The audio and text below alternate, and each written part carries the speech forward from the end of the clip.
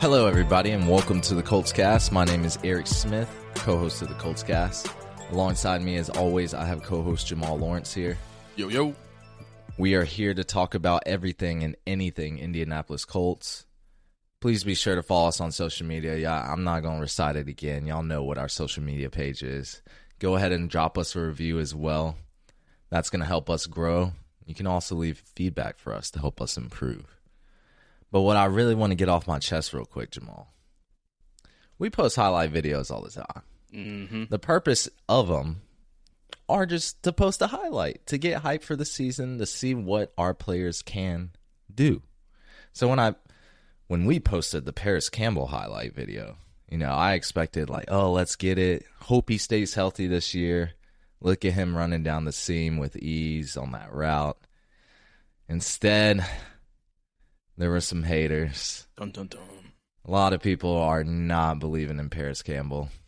Got comments like, that's when he got injured. Oh, he's going to get injured this year. Oh, he's not going to stay healthy for one season. We already have this on my mind. I was trying to paint a positive picture of Paris Campbell. We want him to succeed. We want him to perform well. We can't be Debbie Downers every single time Paris Campbell's name comes up. Come on, guys. Show some positive energy. But, the majority liked it, favorited it, retweeted it. But I just want to say that, that's the intention of the highlight videos, to point out a highlight. And I wish Paris Campbell nothing but the best. I want to see him succeed. So, anyway, we have 5 crucial questions heading into week 1. Jamal, I know you're ready to break it down. You already know. You want to start off the top? What? Yeah. I'll start number 1. Yeah. All right. So, first question: what are the expectations for this season, and who, if anyone, is on the hot seat? And boy, I had to think about this one for a little bit. I think most of it's pretty straightforward on what we expect, but why not go into detail? First thing, to win the division. We have to win the division. No questions. I can do this all day. The Titans have, 3 out of the past 4 years they've won this division? That ain't happening no more. They're botched now. We're taking back over the AFC South. That has to happen. We need to be the number 1 seed. Second off, at least 2 playoff wins. I'm tired of this. Ooh. I'm tired of this every single year. Wild cards. What are you talking about? Playoffs? You kidding me? 2 wins, baby? I just hope we can win a game. Hey, keep it going, Jamal. Keep it going. Hey, since Frank Reich's been here, 1 playoff win. Since 2018, 1 playoff win. That ain't no good, bro. If Frank Reich does not manage to pull this out via playoffs and this division, he's on the hot seat. He's on the hot seat. We can't sit here and continue to play this game every single year. Oh, there's next year. Oh, there's next year. Oh, there's next year. Nah. We went out. We got a quarterback with experience. Signed a 2-year contract. We went out, got his backup, 2-year contract. We went out in the draft, stocked up on defense, got a new defensive coordinator, added depth to it, got our defensive players healthy, went and got a good receiver, who we hope is going to be a great receiver for us. Went and picked up depth throughout there. So there ain't no reason why we're not beating the Titans both games and winning the division, as well as getting to the playoffs. I'm not saying a number 1 spot. I'm not saying number 1 seed in AFC. I would like to have that bye week, but I'm not going to be unrealistic. But we better win this division, and we better make it out of this wild card division. If not, Frank, it's going to be that time. You took the words right out of my mouth. I had the same thing. Expectations, they're to win AFC South. We have to do that. That's going to be the simplest way into making the playoffs. The higher seed, the better. But realistically, if we win the AFC South, I'll be content. From there, so how much does home field advantage matter to the Colts? Because we were 4-5 for home games last year. So we had 4 wins, 5 losses. So it doesn't seem like it's a big deal. So while home field advantage is nice, is it absolutely necessary? No, I don't think so. Let's get to the playoffs and play our best ball to advance. Now, if we want to fuck around and have the best record in the AFC and get a first-round bye, I'm not going to be mad about that. I'm not going to be mad about that. Now, granted, both the teams who had a bye in the AFC and NFC last year, they got bounced, I'm pretty sure, in the first game in the divisional round. But I would love to see us have the best record in the AFC. That will put some eyes on us. That will raise some eyebrows like, wow, the Colts really got it this year. But I think Frank Wright's just already on the hot seat. He has to make the playoffs this year. If he doesn't, I mean, he's got to be on his way out, and it's all on him. He's the CEO of this team, essentially. He runs everything. I mean, that's how it goes. Starts from the top. He's going to get all the credit, but he's also going to get all the blame too. So he's been here since 2018. I want to see us get some Super Bowl contention going. We're in that part where, you know, we have to make a run. We have a lot of veteran players. I mean, we also have a few young players, but I think like our top-heavy players, they're of that veteran status. We have a veteran quarterback. I mean, in 2 or 3 years, we're going to be looking at somebody new. So we have to make our run this year, next year, one of those 2 years. Yes, sir. And I don't want to see any of this nonsense like we had last year where we were a 96% favorite to go to the playoffs, or 96% chance to go to the playoffs going into the last 3 games of the season, and all of a sudden we managed to find a way to not make it. I think that may have been like the biggest fluke in since I don't know, I would venture to say probably in the NFL, to have literally, we just had to beat the Raiders or beat the Jaguars, not both, and we found a way to lose to both teams. Yeah, huge flop for the Colts Nation. I mean, just last season, that was really bad. I think we were coming in as like 13-point favorites against the Jags that last game and got dismantled. But it'll be really telling by like week 6 or 7 whether we're in good shape to win the AFC South. We have a lot of divisional games at the very beginning, so it's going to be fun. Oh, yeah. Jamal, who is your top breakout candidate for the year? Man, this is a super, super, super tough question. Thought of this for a long time. And the reason why is because it was hard for me to pick someone on offense. I know we have Pierce. I know MPJ's going to come back stronger. I know Pierce, Campbell, and all these other guys. But with the preseason we had, where it was just so vanilla, I can't say with confidence that one of these people are going to be that breakout guy. So I had to look to the defensive side of the ball. And this is where it got even tougher for me, because I think of all these players. I think of a Shaq Leonard who's coming off of a career injury. 4 years he's been dealing with his injury. How does he have a breakout year when he's already doing so well? I mean, he would have to just exceed all expectations. And the same thing I kind of thought with Yannick as well, because he's someone who averages 8 sacks a season. When you think of a breakout for him, I'm like, man, he would have to have a huge, huge year. So I look at all these guys as kind of a small piece of the puzzle when we have a great defensive group around us, where they're each going to have a own little role they play to make the next person better, which brought me to Nick Cross. I think that he's going to be our guy who's going to have that the breakout year, because we, for one, 3rd-round pick, we went fit. Well, we picked Pierce over him. We picked Raymond over him. Then we went to Nick Cross. And this dude has just balled out all preseason for us. He showed that he can come in and play with the vets. I mean, Rodney McLeod, we brought him in from the Eagles to be that vet safety. And I know he dealt with a little bit of injury, at the end of the season and throughout the offseason. But Nick Cross stepped in and said, This is my land. You got to come take it from me. And that's what I want to see, because everybody else is going to play a role. Yannick getting no sacks is going to allow pressure for the quarterback to throw a bad ball. Nick Cross is going to be there. Darius getting fumbles, Nick Cross being speedy over the field gives him a chance to get to the ball and get there, be a playmaker. So I like what a lot of our vets do, and I like the Kenny Moores and all these guys. But I think for them to have a breakout year based off of what they've done, I mean, they would just be firing on all cylinders, which I hope. I hope so.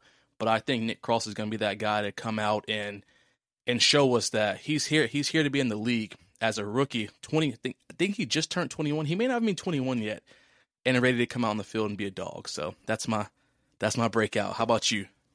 So I agree with your assessment at the very beginning, because what I think of a breakout player is someone that plays surprisingly well. They play above expectations. So I don't know how you did this, but you are just speaking for me because I picked Nick Cross. What are you doing? We're supposed to pick different players. I have to go with my man Nick Cross as well. Third round pick out of Maryland. Chris Ballard traded up for. The assumption wasn't for Nick Cross to start. Y'all remember Kyrie Willis? We had him. He decided to pursue another journey other than the NFL. It was going to be Blackman and Willis, assuming we only had two safeties in most formations. And then, boom, he retires. Kyrie Willis is gone. So then that started the position battle with Rodney McLeod in training camp that Nick Cross ultimately wins out and becomes the starting strong safety as a rookie. Now we get this talented safety who's a great tackler. I can deliver big hits in open space. He can generate big plays. We've seen it. We've seen it in preseason games with his ball skills and explosiveness. I love it. He's exceeded all my expectations all throughout training camp, and I'm ready to watch him give our secondary the boost it needs. He's gonna be an immediate impact player, I believe. So it's only a matter of time where I'm tracking my delivery for my Nick Cross jersey. Hey, it's all I like to hear. Haven't ordered it yet, but I'm not gonna lie, I'm stuck between Nick Cross and Michael Pittman Jr. So next week or so I'll decide. I like that, bro. All right, moving on to number 3.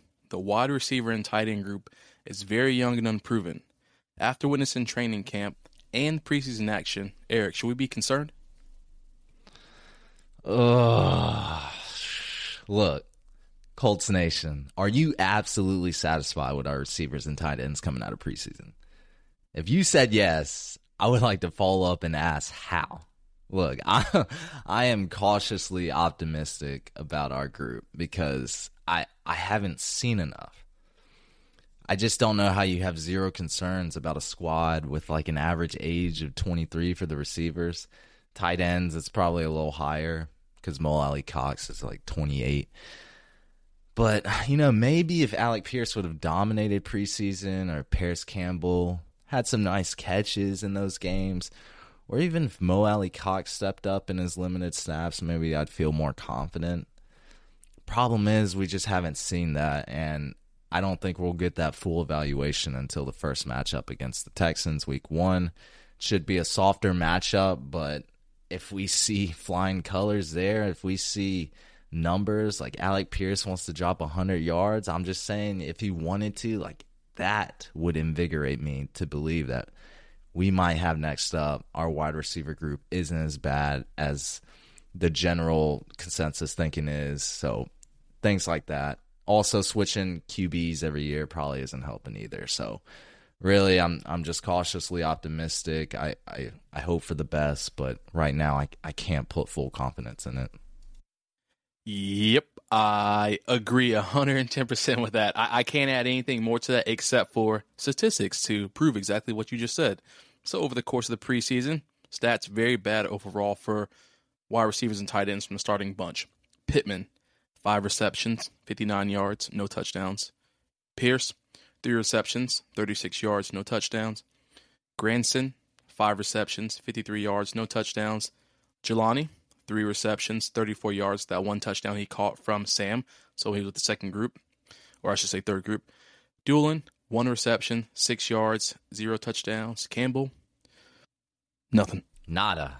Nothing. So yes, Eric, it's very hard to sit here with a straight face and say Yeah, we shouldn't be worried about anything in the receiver or the tight end group because they have not. And I understand it was a very vanilla preseason, yada, yada, yada. Frank Reich didn't run a show too much. But like you said, when we have switched quarterbacks every year for the past, every year Frank Reich's tenure, I mean, we had Luck, then we had Jacoby, we had Phillip, we've had Carson, now Matt. So you're right. With Reich having all these quarterbacks over his career and as him as a previous quarterback himself when he was in the league, I would have liked to build confidence in everybody to see this firing from day one. So I am definitely worried. Next week will be the first telltale sign for us. So yeah. I'll play devil's advocate and say the stats you listed were in a limited number of drives. Mm-hmm. So that's fair. Like, I'm not going to hate on Kylen Granson for getting 5 catches. And, I mean, he had 5 receptions and Kylen Granson might have played a little bit more, but, like... Yeah, he did have his 5 receptions for 53 yards, so I definitely, give him credit because he was out there and he was actually catching good balls that were coming towards him.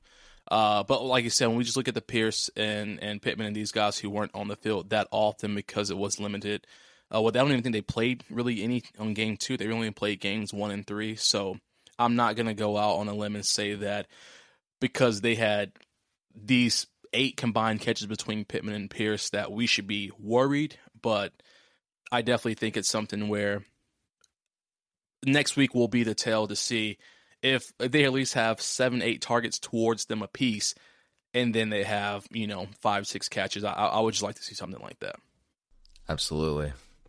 Jamal, where are we at with Quinn Nelson's contract extension?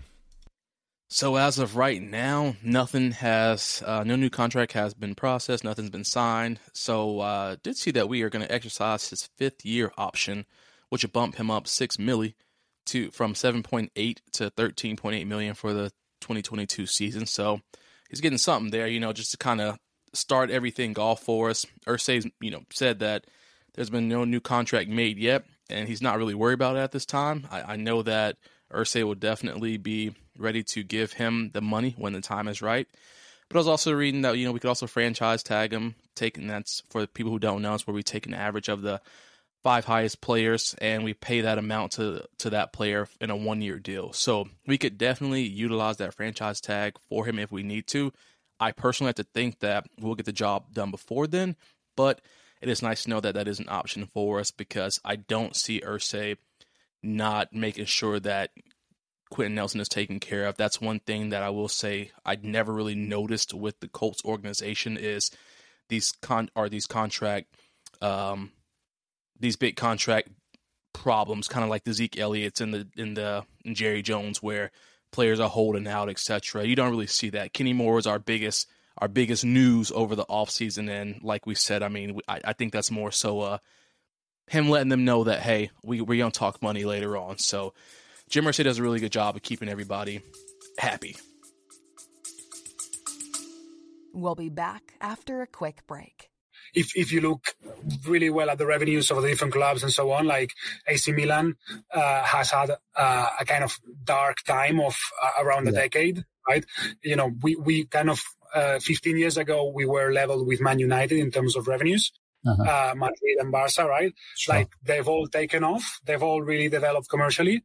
AC Milan kind of stayed pretty much flat in terms of revenues until like 3 years ago, the new kind of leadership team came on board and started looking at things in a different way. So we also acknowledge, we have a lot to do, a lot.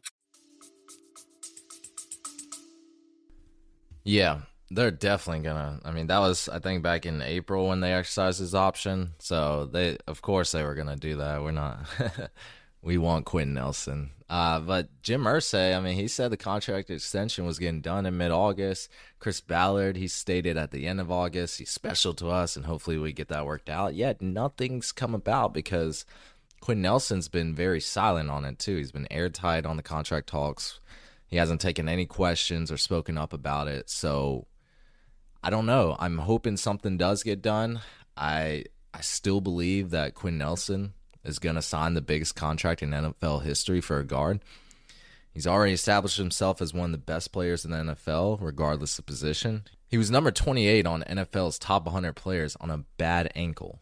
He's been first-team All-Pro in 3 seasons and second-team All-Pro in 1 season. He's only been in the league for 4 years. He's 4 for 4. Eating. He can literally do this all day. Do this all day. Yo, we can't just let one of the best offensive linemen in the game walk in free agency come next year. The question really is, I think, is how much is he going to get? So Brandon Scherff, $16.5 million a year. Zach Martin, another great guard, $14 million a year, but he's on a 6-year contract. Joel Bitonio and Joe Thuney, they're at $16 million a year. So, top of the guard market's at $16.5 million right now. So he's easily going to beat that and become the highest paid guard. How much though? I think he will command at least $19 to $20 million a year. I think that's what if the Colts want to pay him, I think that's what he's going to want. That he's definitely going to want the recognition as being the highest paid guard in the NFL. But I think 19 to 20 million a year, because I think guards are becoming. We always say the tackle position is more important than the guard, but I don't know. I think the guard's becoming more relevant. I don't know how you feel about that, Jamal, but I do believe that. I agree. I do think the guard is definitely becoming way more relevant because those guys are so versatile, and I mean, it's just because you have these Aaron Donalds coming in the league now, who, and I know he's such an anomaly of a beast, but even DeForest, these big guys are just as strong as D tackles and nose tackles or nose guards now, that you have to have a strong guard to help to be there to block. So I definitely think their stock is going up a whole lot, because as these interior defensive linemen get better, the guards have to get better as well. So I fully agree with what you said. Yeah, you got Grady Jarrett coming down the line, or Chris Jones, Cameron Hayward, like he said, DeForest Buckner, and Aaron Donald. I mean, there's a lot of good tackles coming at you, and guards definitely need to be there. All right, you ready for the last question? Yeah, let's get it. Will Rodrigo Blankenship improve this season, and how much does a kicker's performance affect our win-loss record? So this one is tough because the pressure's off him now. The Verity is out of the picture. No more Verity. The pressure is completely off of him. So I hope that he does improve, but I can easily see why he would be complacent and go back to being his normal self, because you had to get out there and prove why you were the guy for the job. As we mentioned, to my opinion, Verity lost the job more so than Blankenship winning the job. So I think that he will kind of go back to being complacent and do his thing. I mean, he proved he deserves the job because he went out week after week and hit the most kicks and was the most consistent. But it's just hard because kickers' performance, they affect us so much. And I know he was out last year with the injury, so he only played 5 games. But, during the 5 games, he went 11 of 14 from field goals. 0 for 1 for the 50-plus yarders, which I know that's the biggest thing we always talk about, because his leg strength is not the highest. His longest he made last season in those 5 games was a 48-yarder. And then, of course, extra points, he only missed 1, so I'll give him that 7 of 8. But in 2020, longest field goal was 53 yards, went 1 of 3 from the 50-plus, and then he hit 43 out of 45 extra points. So overall field goal percentage in 2020, 86.5, 2021, 78.6. I don't know how the rest of the year would have played out for him had he continued to be there in all of last year without the injury, but it affects our win-loss record because I know I always go back to this because in 2019, Adam Vinatieri's last year before he retired was one of his worst years ever, and it showed on the field. I mean, essentially, we look at our record or our games during that time. We lost 3 games for sure due to kicking from him, and honestly, I'll venture to say we probably lost the 4th as well. When we played against the LA, the Chargers, we lost that game 30-24. Oakland 31-24. Pittsburgh 26-24. Tennessee game was 31-17. But I bring those up because when I look at the Chargers game where it was 30-24, field goals, we went 1 for 3. Extra points, 1 for 2. So, I mean, we left 6-7 points on the field right there. That would have been a 31-30 win. The Oakland game where it was 31-24, missed 1 field goal there. So that would have been 27-31. You call it what you want. Possibly could have won that game. But the Pittsburgh game, 1 of 2 from extra points, 1 of 2 from the field goal. So we left 4 points on the field right there, and we lost by 2.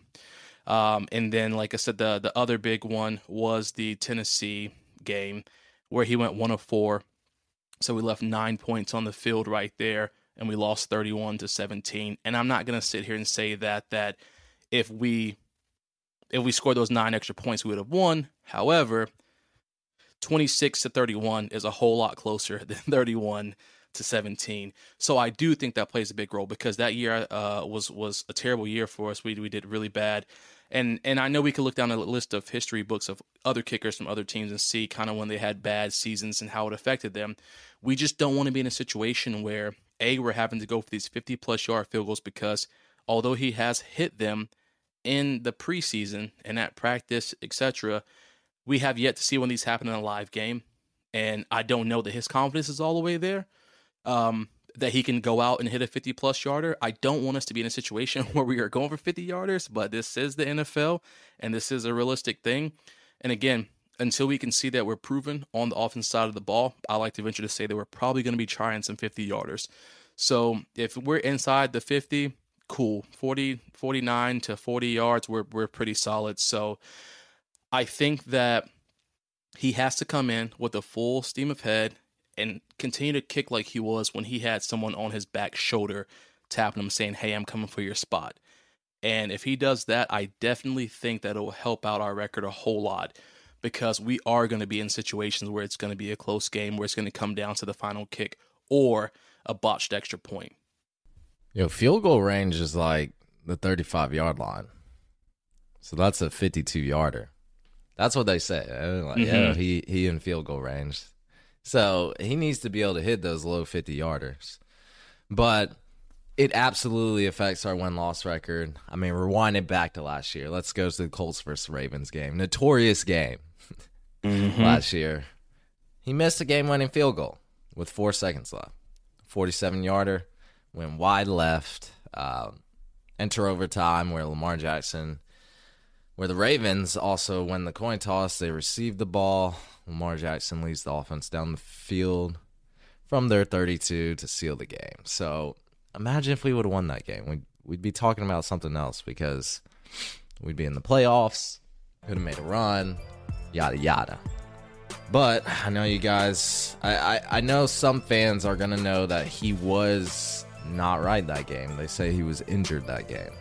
So let's play the glass half full.